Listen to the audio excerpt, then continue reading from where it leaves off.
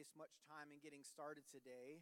I was just telling my wife, generally when I teach, I usually have between 7 and 9 pages worth of notes, and that kind of gets me within that time frame.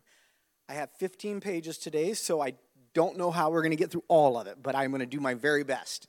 When preparing for today's lesson, I really, in all honesty, had something very different that I personally wanted to talk about. But you know how that goes. God's like, yeah, I know better than you, so we're not going to do that one. So instead, we're going to talk about something God wants talked about, so that's okay by me. Turn with me to Proverbs chapter 29. We're just going to read one verse to get started here this morning. Proverbs chapter 29 and verse 18. It'll be a very familiar passage I'm sure many of you have heard and read before.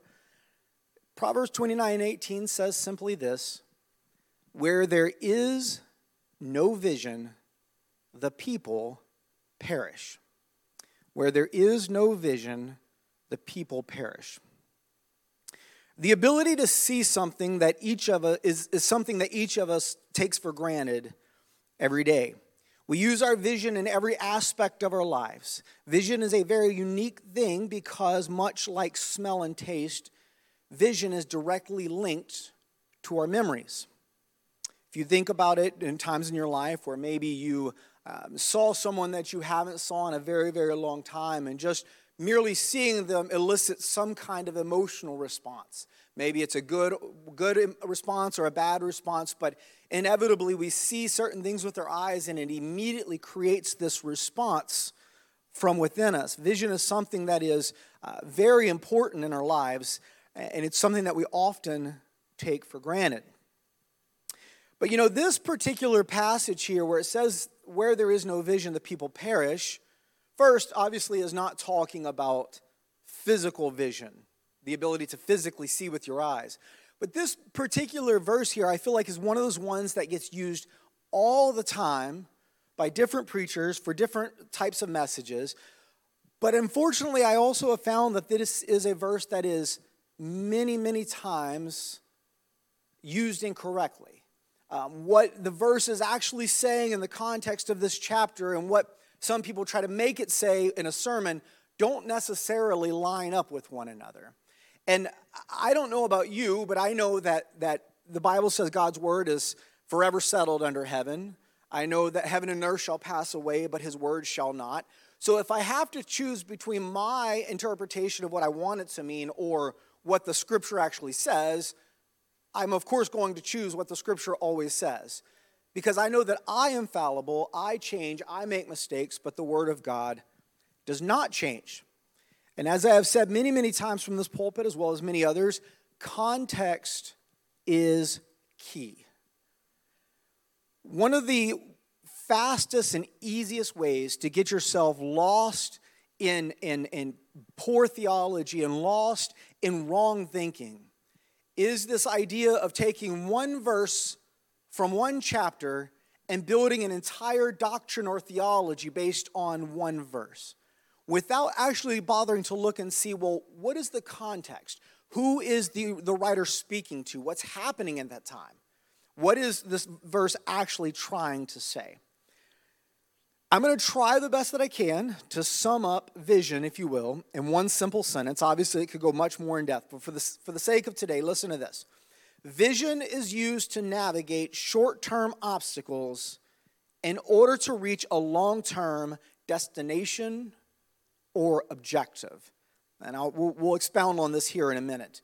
But let me say it again. Vision is used to navigate short-term obstacles in order to reach a long-term destination or objective.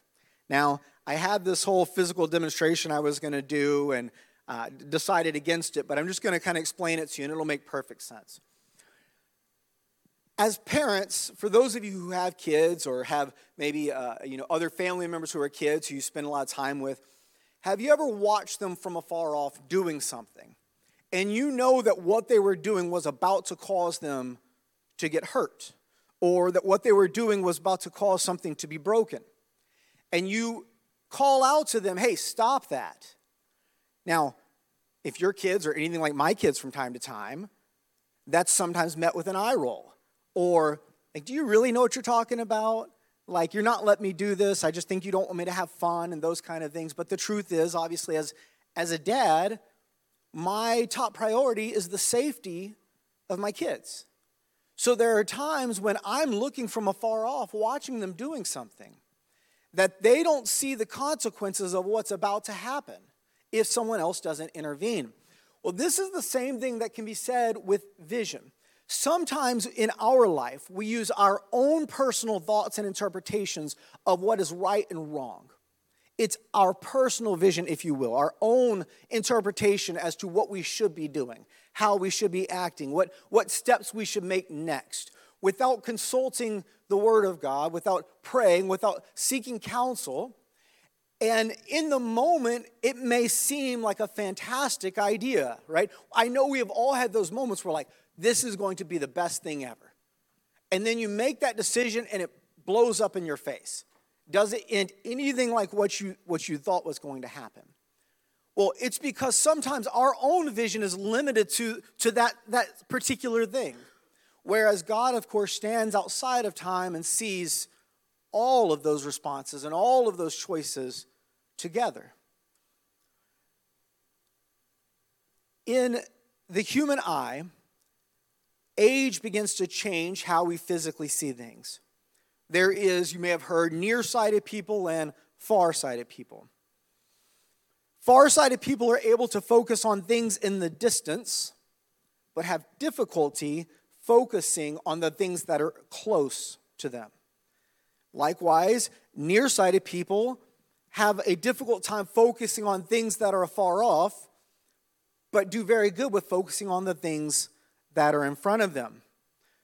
Unfortunately, from a spiritual context, these vision defects, if you will, plague our churches.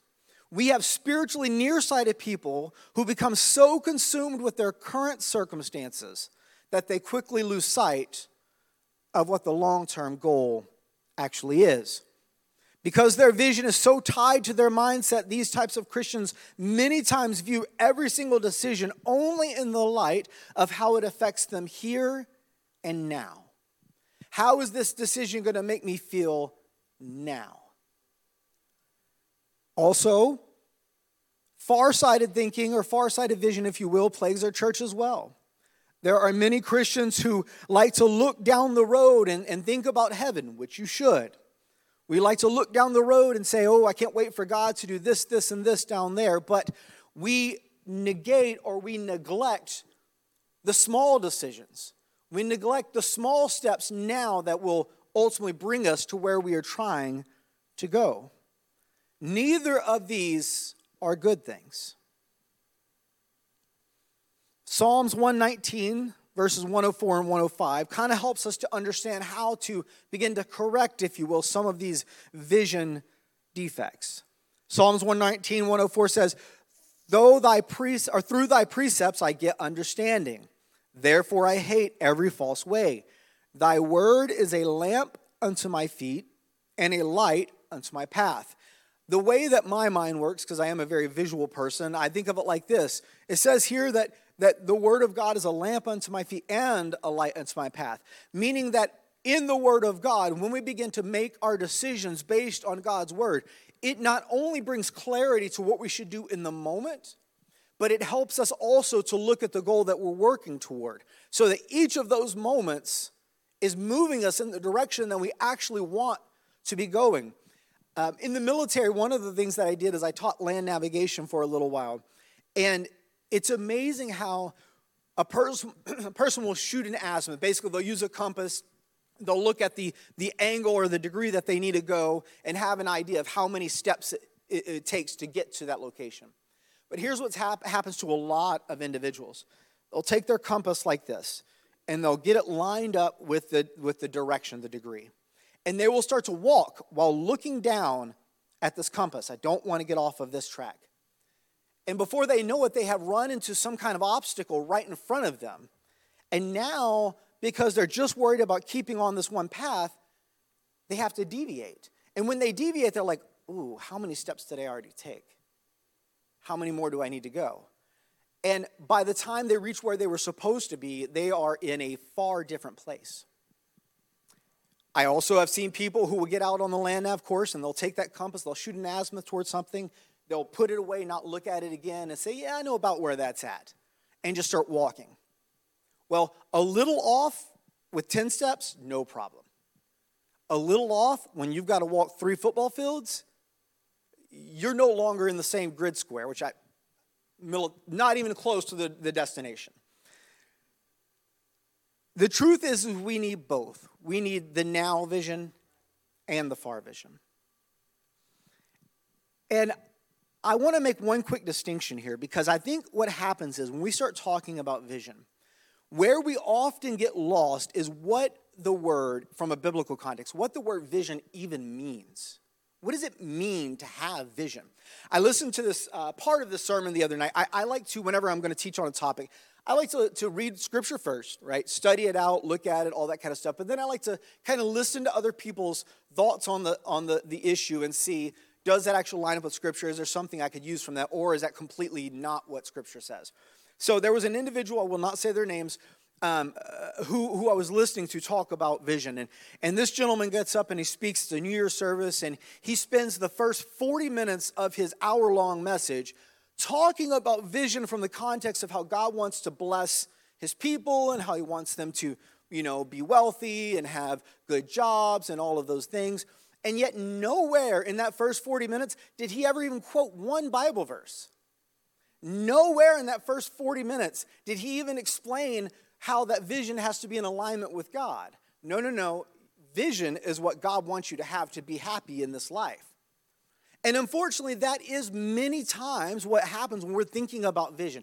God, what's the vision for my life? Let me storyboard this out. I want to be working at this job by this point. I want to have this much money, ready to retire at this point. And then, look, there's nothing wrong with planning. I'm not saying you shouldn't plan. But when we're talking about biblical vision, it has nothing to do with your creature comfort, so to speak, here and now. There is what I like to call personal vision and corporate vision. See, corporate vision is fairly self-explanatory. When Pastor Powell gets up here, maybe on a New Year's service, and explains how this is where the church is going, this is where the body of Christ needs to be working toward. We get that. But personal vision is unfortunately sometimes that we look at as being completely disconnected from the corporate vision. Personal vision is, how do I get where I want to be? How do I get the things that I want to get? But the truth is, personal vision, the times in which God speaks directly to us individually to give us a vision, is for the purpose of positioning us to help achieve the corporate vision. You see, God will never give you a personal vision that runs contrary to the Word of God. God will never give you a personal vision that creates a contention and strife within the corporate body. The personal vision that God gives is for the sole purpose of seeing the global vision for the body come to pass. Because in the moment, we may want all of these short-term things, but I promise in eternity, what we will look for is, did we do the things that mattered to God? Not did we retire by the age of 50. Did we do what was pleasing in the sight of God? So let's look just real quick. I want to look at 1 Samuel chapter 3, and I'm going to kind of skim through some of this because I have a lot to get through and nowhere near enough time. So look at 1 Samuel chapter 3. It says, "And the child Samuel ministered unto the Lord before Eli. And the word of the Lord was precious in those days. There was no open vision." What that means by open vision is that there was no corporate vision that was being shared with the people. Unfortunately, due to the nature of Israel at the time and their wickedness, God gave vision to the prophet, but the people would not hear vision. So there was no vision being given to them as a body. But the prophet did receive vision from God. Verse 2, it says, "And it came to pass at that time when Eli was laid down in his place, and his eyes began to wax dim that he could not see. And ere the lamp of God went out in the temple of the Lord, where the ark of God was, and Samuel was laid down to sleep. That the Lord called Samuel, and he answered, Here am I. And he ran unto Eli and said, Here am I, for thou callest me. And he said, I called not, lie down again. And he went and lay down. And the Lord called yet again, Samuel. And Samuel arose and went to Eli and said, Here am I, for thou didst call me. And he answered, I called not, my son, lie down again. Pause right here. Let me explain what's happening. So Eli is the prophet. Eli is getting toward the end of his life. Samuel is being raised up to replace Eli as prophet.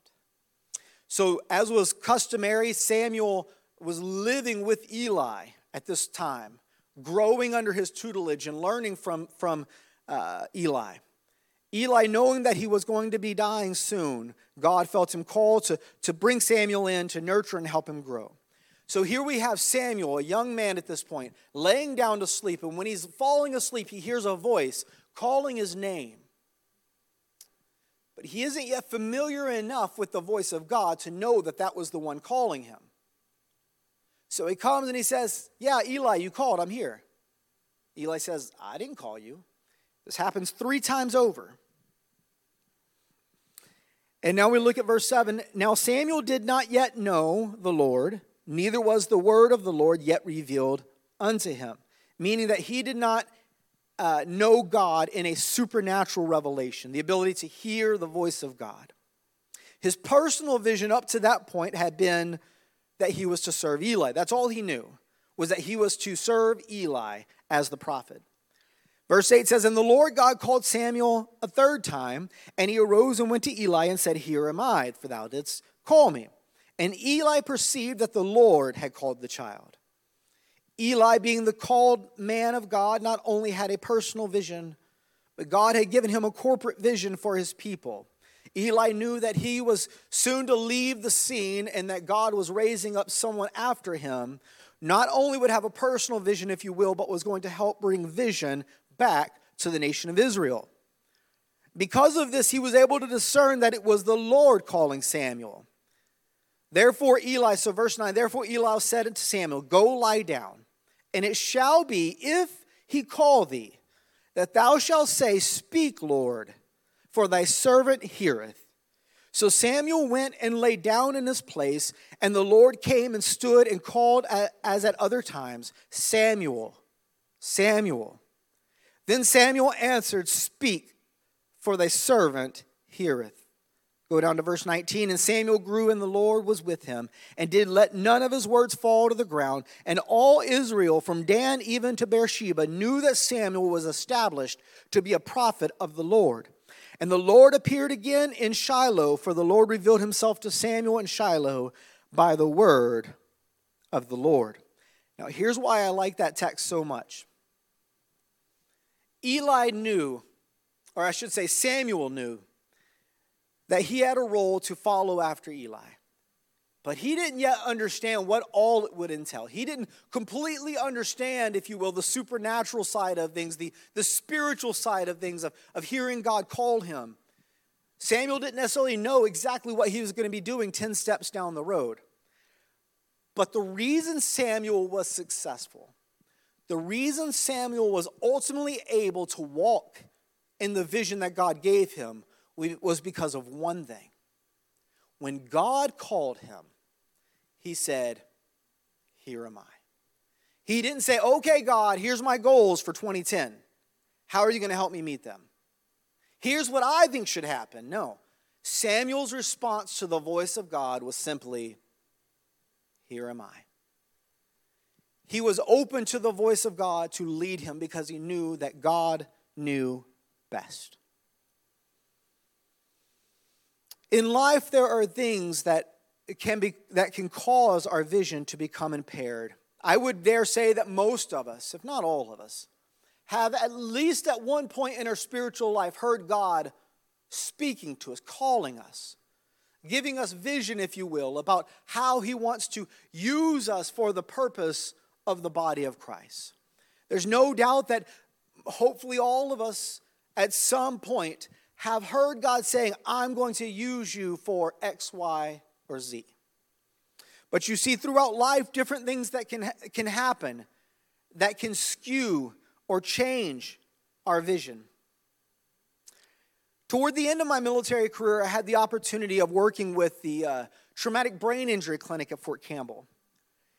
And one of the things that I saw very frequently there at the traumatic brain injury clinic was changes in the person's physical vision. There was a trauma that happened to the brain, and the brain is what controls vision. It's what helps to open or dilate and retract the pupils. It's what helps the brain or helps the eyes to then interpret what it is seeing. So when they suffer this damage to the brain, all of a sudden what they're seeing becomes skewed or changed from its normal perception. In our day-to-day life, I would say that all of us at some point have experienced some trauma, such as death, loss of a job, sickness, pain, any number of things that you could go through that you would easily identify as being some kind of event, some kind of trauma that has made an impact on our lives. For example, when someone is seriously hurt by a relationship, their perception of future relationships begins to change. We all know of people who maybe they were in an abusive relationship early on.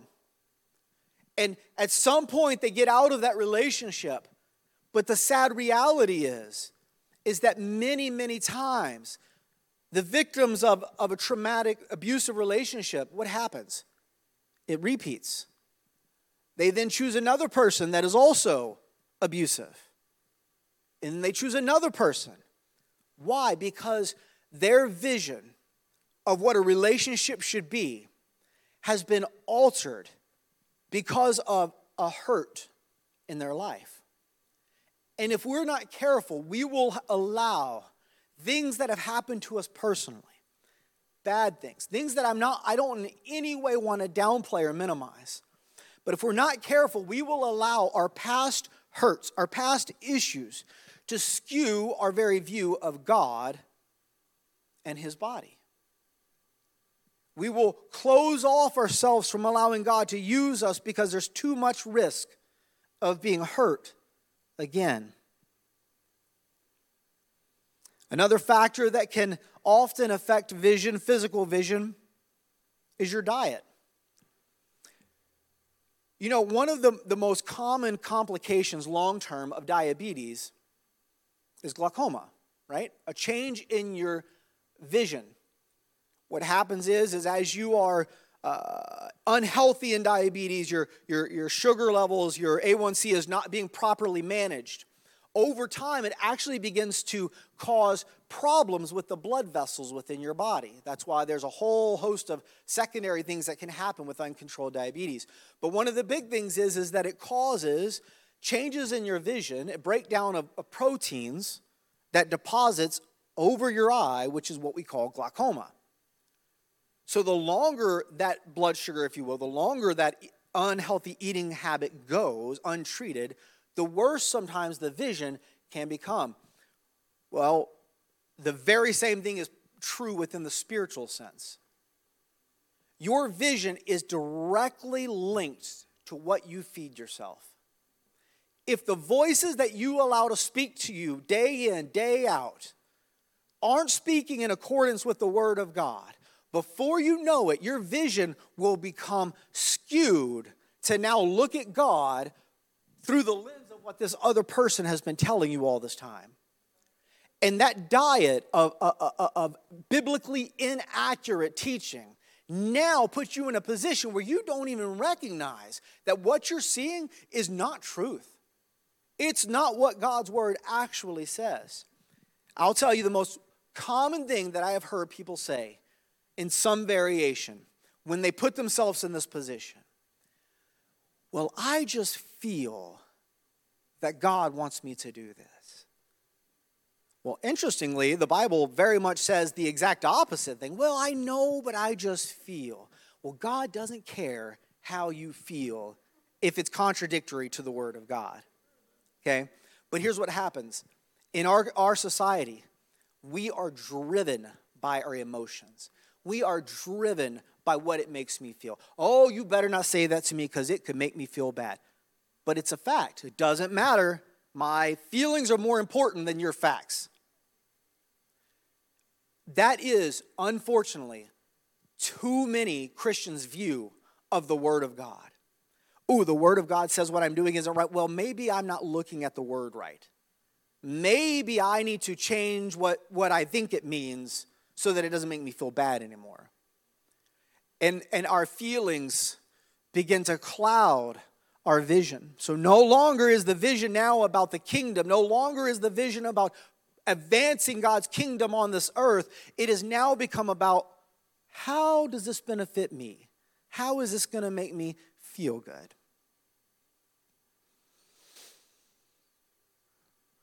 We go back to the garden and we see from the very beginning that this is a very common tactic of the enemy. All the way back, Genesis chapter 2, verse 16 and 17. And the Lord God commanded the man, saying, of every tree of the garden thou mayest freely eat, but of the tree of knowledge of good and evil thou shalt not eat of it. For in the day thou eatest, therefore thou shalt surely die.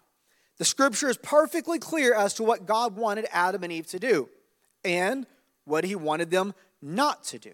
He didn't leave it open for interpretation. He didn't say, oh yeah, you can eat of that tree on Monday if you feel like it. No, it was very clear. Yeah, tend the garden, but you see that tree right there? Don't eat of it. Because if you do, you will die. But we know in Genesis 3, starting in verse 1, it says what? Now the serpent was more subtle than any beast of the field which the Lord God had made. And he said unto the woman, yea, hath God said, ye shall not eat of every tree of the garden?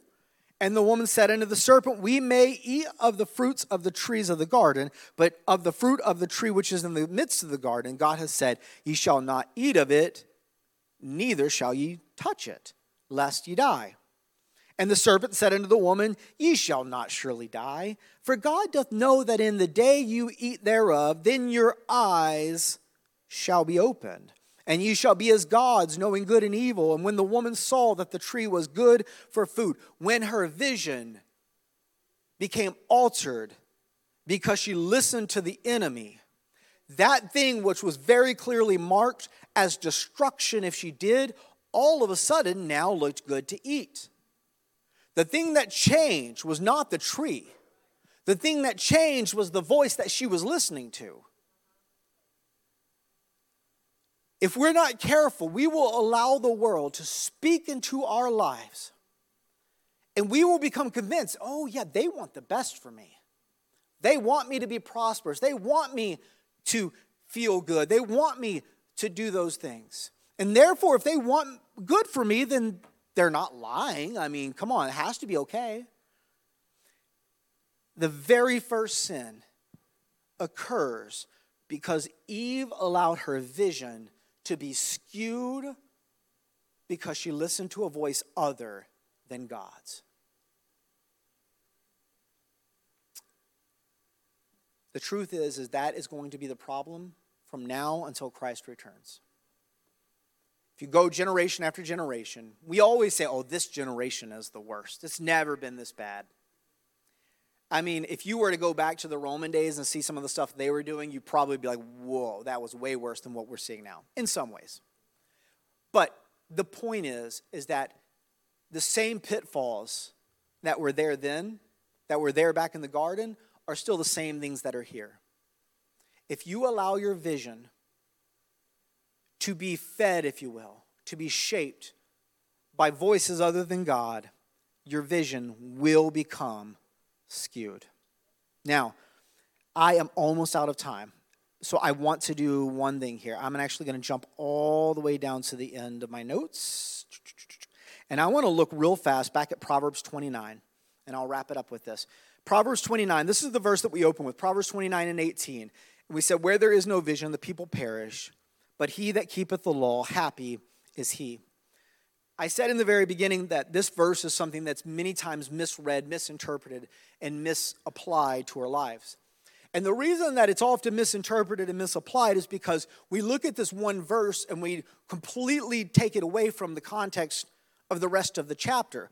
So we say here, we read this and we say, oh, there's no vision, people perish. Okay, that means that I have to stand up here and tell you as the church, we want 500 people by this time next year. That's the vision for the church, just 500 people for next year. And what happens is we walk out of the church and think that vision is now linked solely to, do we get 500 people in the church? But the truth is that vision is much more in alignment with, are we doing what God has for us? Are we viewing God the way that he actually is? And are we viewing our responsibility on this earth the way that he views our responsibility on the earth? Okay? So when you read all of the verses surrounding this verse, I'm just going to start in verse 15 for the sake of time. But listen to what is said. Context clues here. Listen to what is said in verse 15 of Proverbs 29. The rod and reproof give wisdom, but a child left to himself bringeth his mother to shame. When the wicked are multiplied, transgression increaseth, but the righteous shall see their fall. Correct thy son, and he shall give thee rest. Yea, he shall give delight unto thy soul. Where there is no vision, the people perish.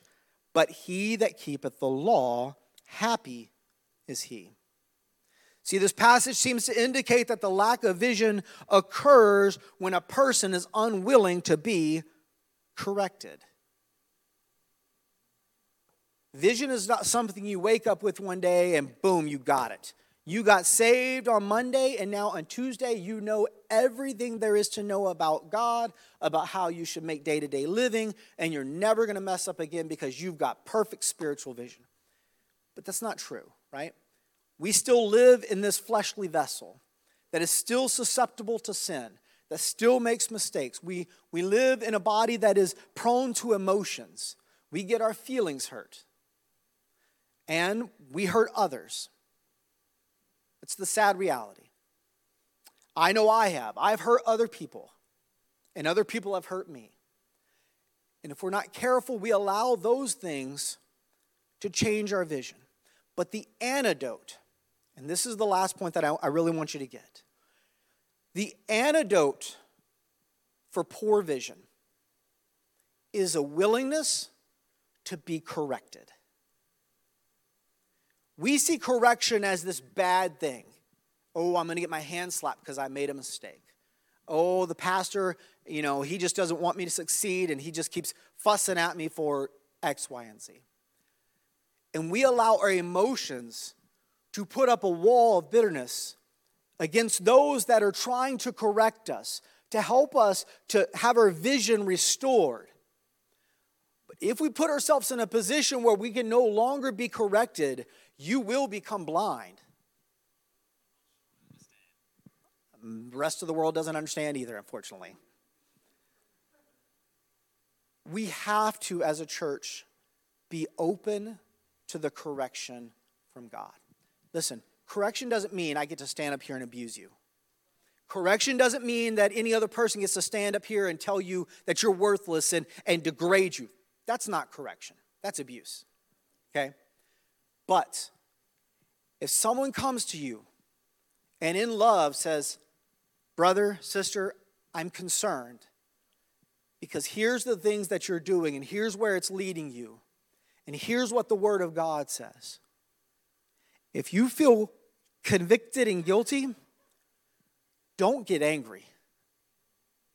Be appreciative. Don't be mad at the other person. You should hug them if appropriate. Because your ability to hear others' voices speaking into your ear is the thing that's going to help you not fall by the wayside. And just like you need to have your vision corrected sometimes, I need to have my vision corrected sometimes. My wife and I were just recently talking about if you've ever done these different personality tests or done these tests of what do you think people think of you? What do you think of you? And then there's always this third little window, and they call it a Johari window. And what the Johari window is designed to do is to see that there's often this one little section of your life that you are completely blind to. That it's something within you that you may not be able to see yourself.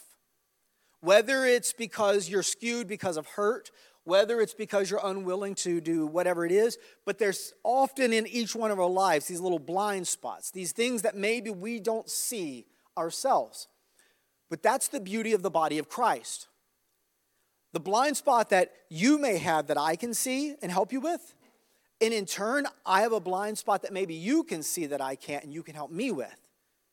Correction isn't about me better than you or you better than me. It's about us coming together to be in alignment with the word so that we can advance the kingdom of God. Let's all stand.